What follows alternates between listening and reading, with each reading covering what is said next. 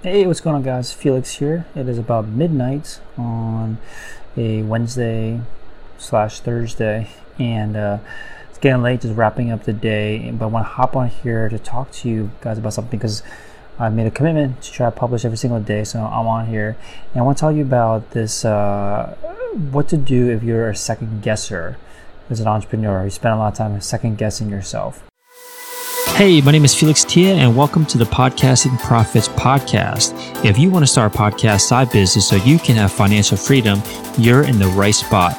This is a daily podcast where I'll teach you what I've learned to grow a podcast to millions of downloads and over $300,000 in revenue, all by doing it on the side. You'll also be able to follow along as I continue my journey to make double my day job salary with my podcasting side business, and you'll see behind the scenes of what's working and what's not working along the way.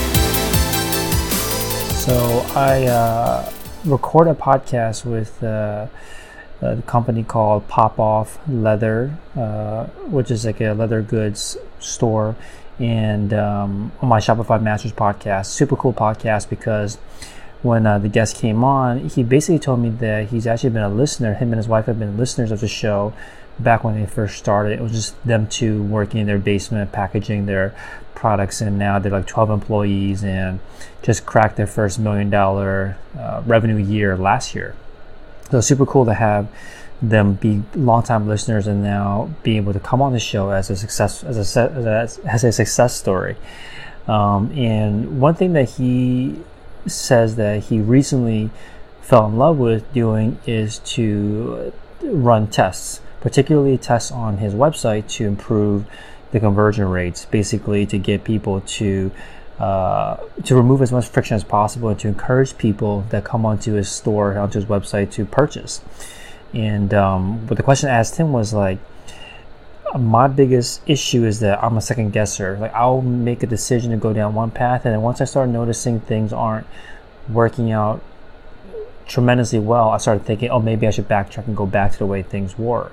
And I asked him, like, if he spends his entire day, every single day, running these different tests and trying new things out, I'm assuming he runs into this a lot, where he starts something and it doesn't actually end up going the way he expects. How does he have patience to wait it out and see if things are going to work or not? It's this idea of like, how do you overcome and stop second guessing yourself and actually giving your decisions time to breathe and time to play out? And he told me that it comes with experience. Like, you just got to kind of work through the process and believe in the process enough to go through the repetitions enough times, to go through the process of testing enough times, that you eventually will feel comfortable living in this kind of uncertainty phase. Along with, he also uses a bunch of different tools to kind of measure the impact and tries to take a very kind of quantitative approach to it and looks at it from a very data-driven approach. So you can definitely take a data-driven approach, but the bigger lesson that I got out of the conversation was more about getting your reps in, getting the repetition in, working through the process enough times where you know that it's not going to be the end of the world if you did make the wrong decision, and that maybe you should have made a different decision.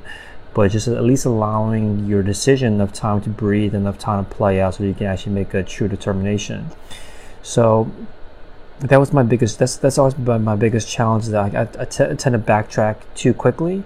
And more recently, and because that is a big issue for me, I've started to try to figure out, how do I overcome this? How do I solve this problem? And there's this graph or illustration, or I guess visual, that I've seen, which is basically like 4 different stages.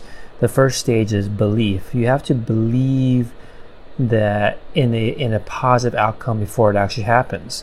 And I for the longest time, I just never believed in belief. It was so not tangible. It didn't sound like science to me, but I had no other choice, because I was running into walls every single time, and I think it was because I didn't have belief. So it goes like this. It goes belief, then drives or influences your actions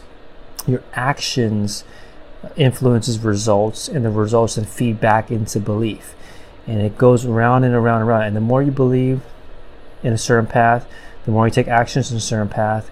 The more you take actions in a certain path, the more results you get along that path, and that result gives you confidence to believe some more, and it begins this cycle. But it doesn't kick off at the action point, it doesn't kick off at the results point. It kicks off at the belief point, and that belief comes from you, comes from within. And I think that's what you have to do to overcome second guessing. That's what I plan to do. I plan to just not try to make a determination whether something's going to work or not. Just move forward as if it was going to work, and just trust the process. Like I gotta stop trying to think my way through, is this possible? Or stop trying to think my way through, is this going to be successful? Don't even bother thinking about that. Just take the process, take the framework of what's worked in the past, and just trust that it works, and just work through it. And if you've been bamboozled and you pick the wrong thing and you fail, at least work through the process and all the way through, so that you can know for sure, rather than just kind of giving up early and assuming it's not going to work. So that's my plan, is just to stop trying to determine the results before I ever work through the process. Pick the frameworks that work, pick the processes that have been proven to work for others, and just work through it and see for myself. So that's been what I've been doing with my sales funnel and my launch of the Podcasting Secrets course, which you can grab over podcastingsecrets.co. Grab the free book. I haven't been able to fully visualize how it all play out, but I know this process works for other people when they launch businesses, when they launch products, when they launch courses.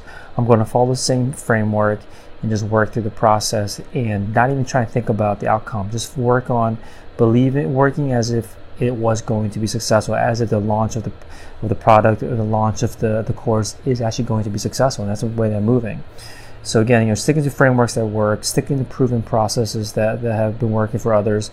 And if you're looking for a process to follow, if you're trying to start a podcast, make sure to grab the Podcasting Secrets book over podcastingsecrets.co.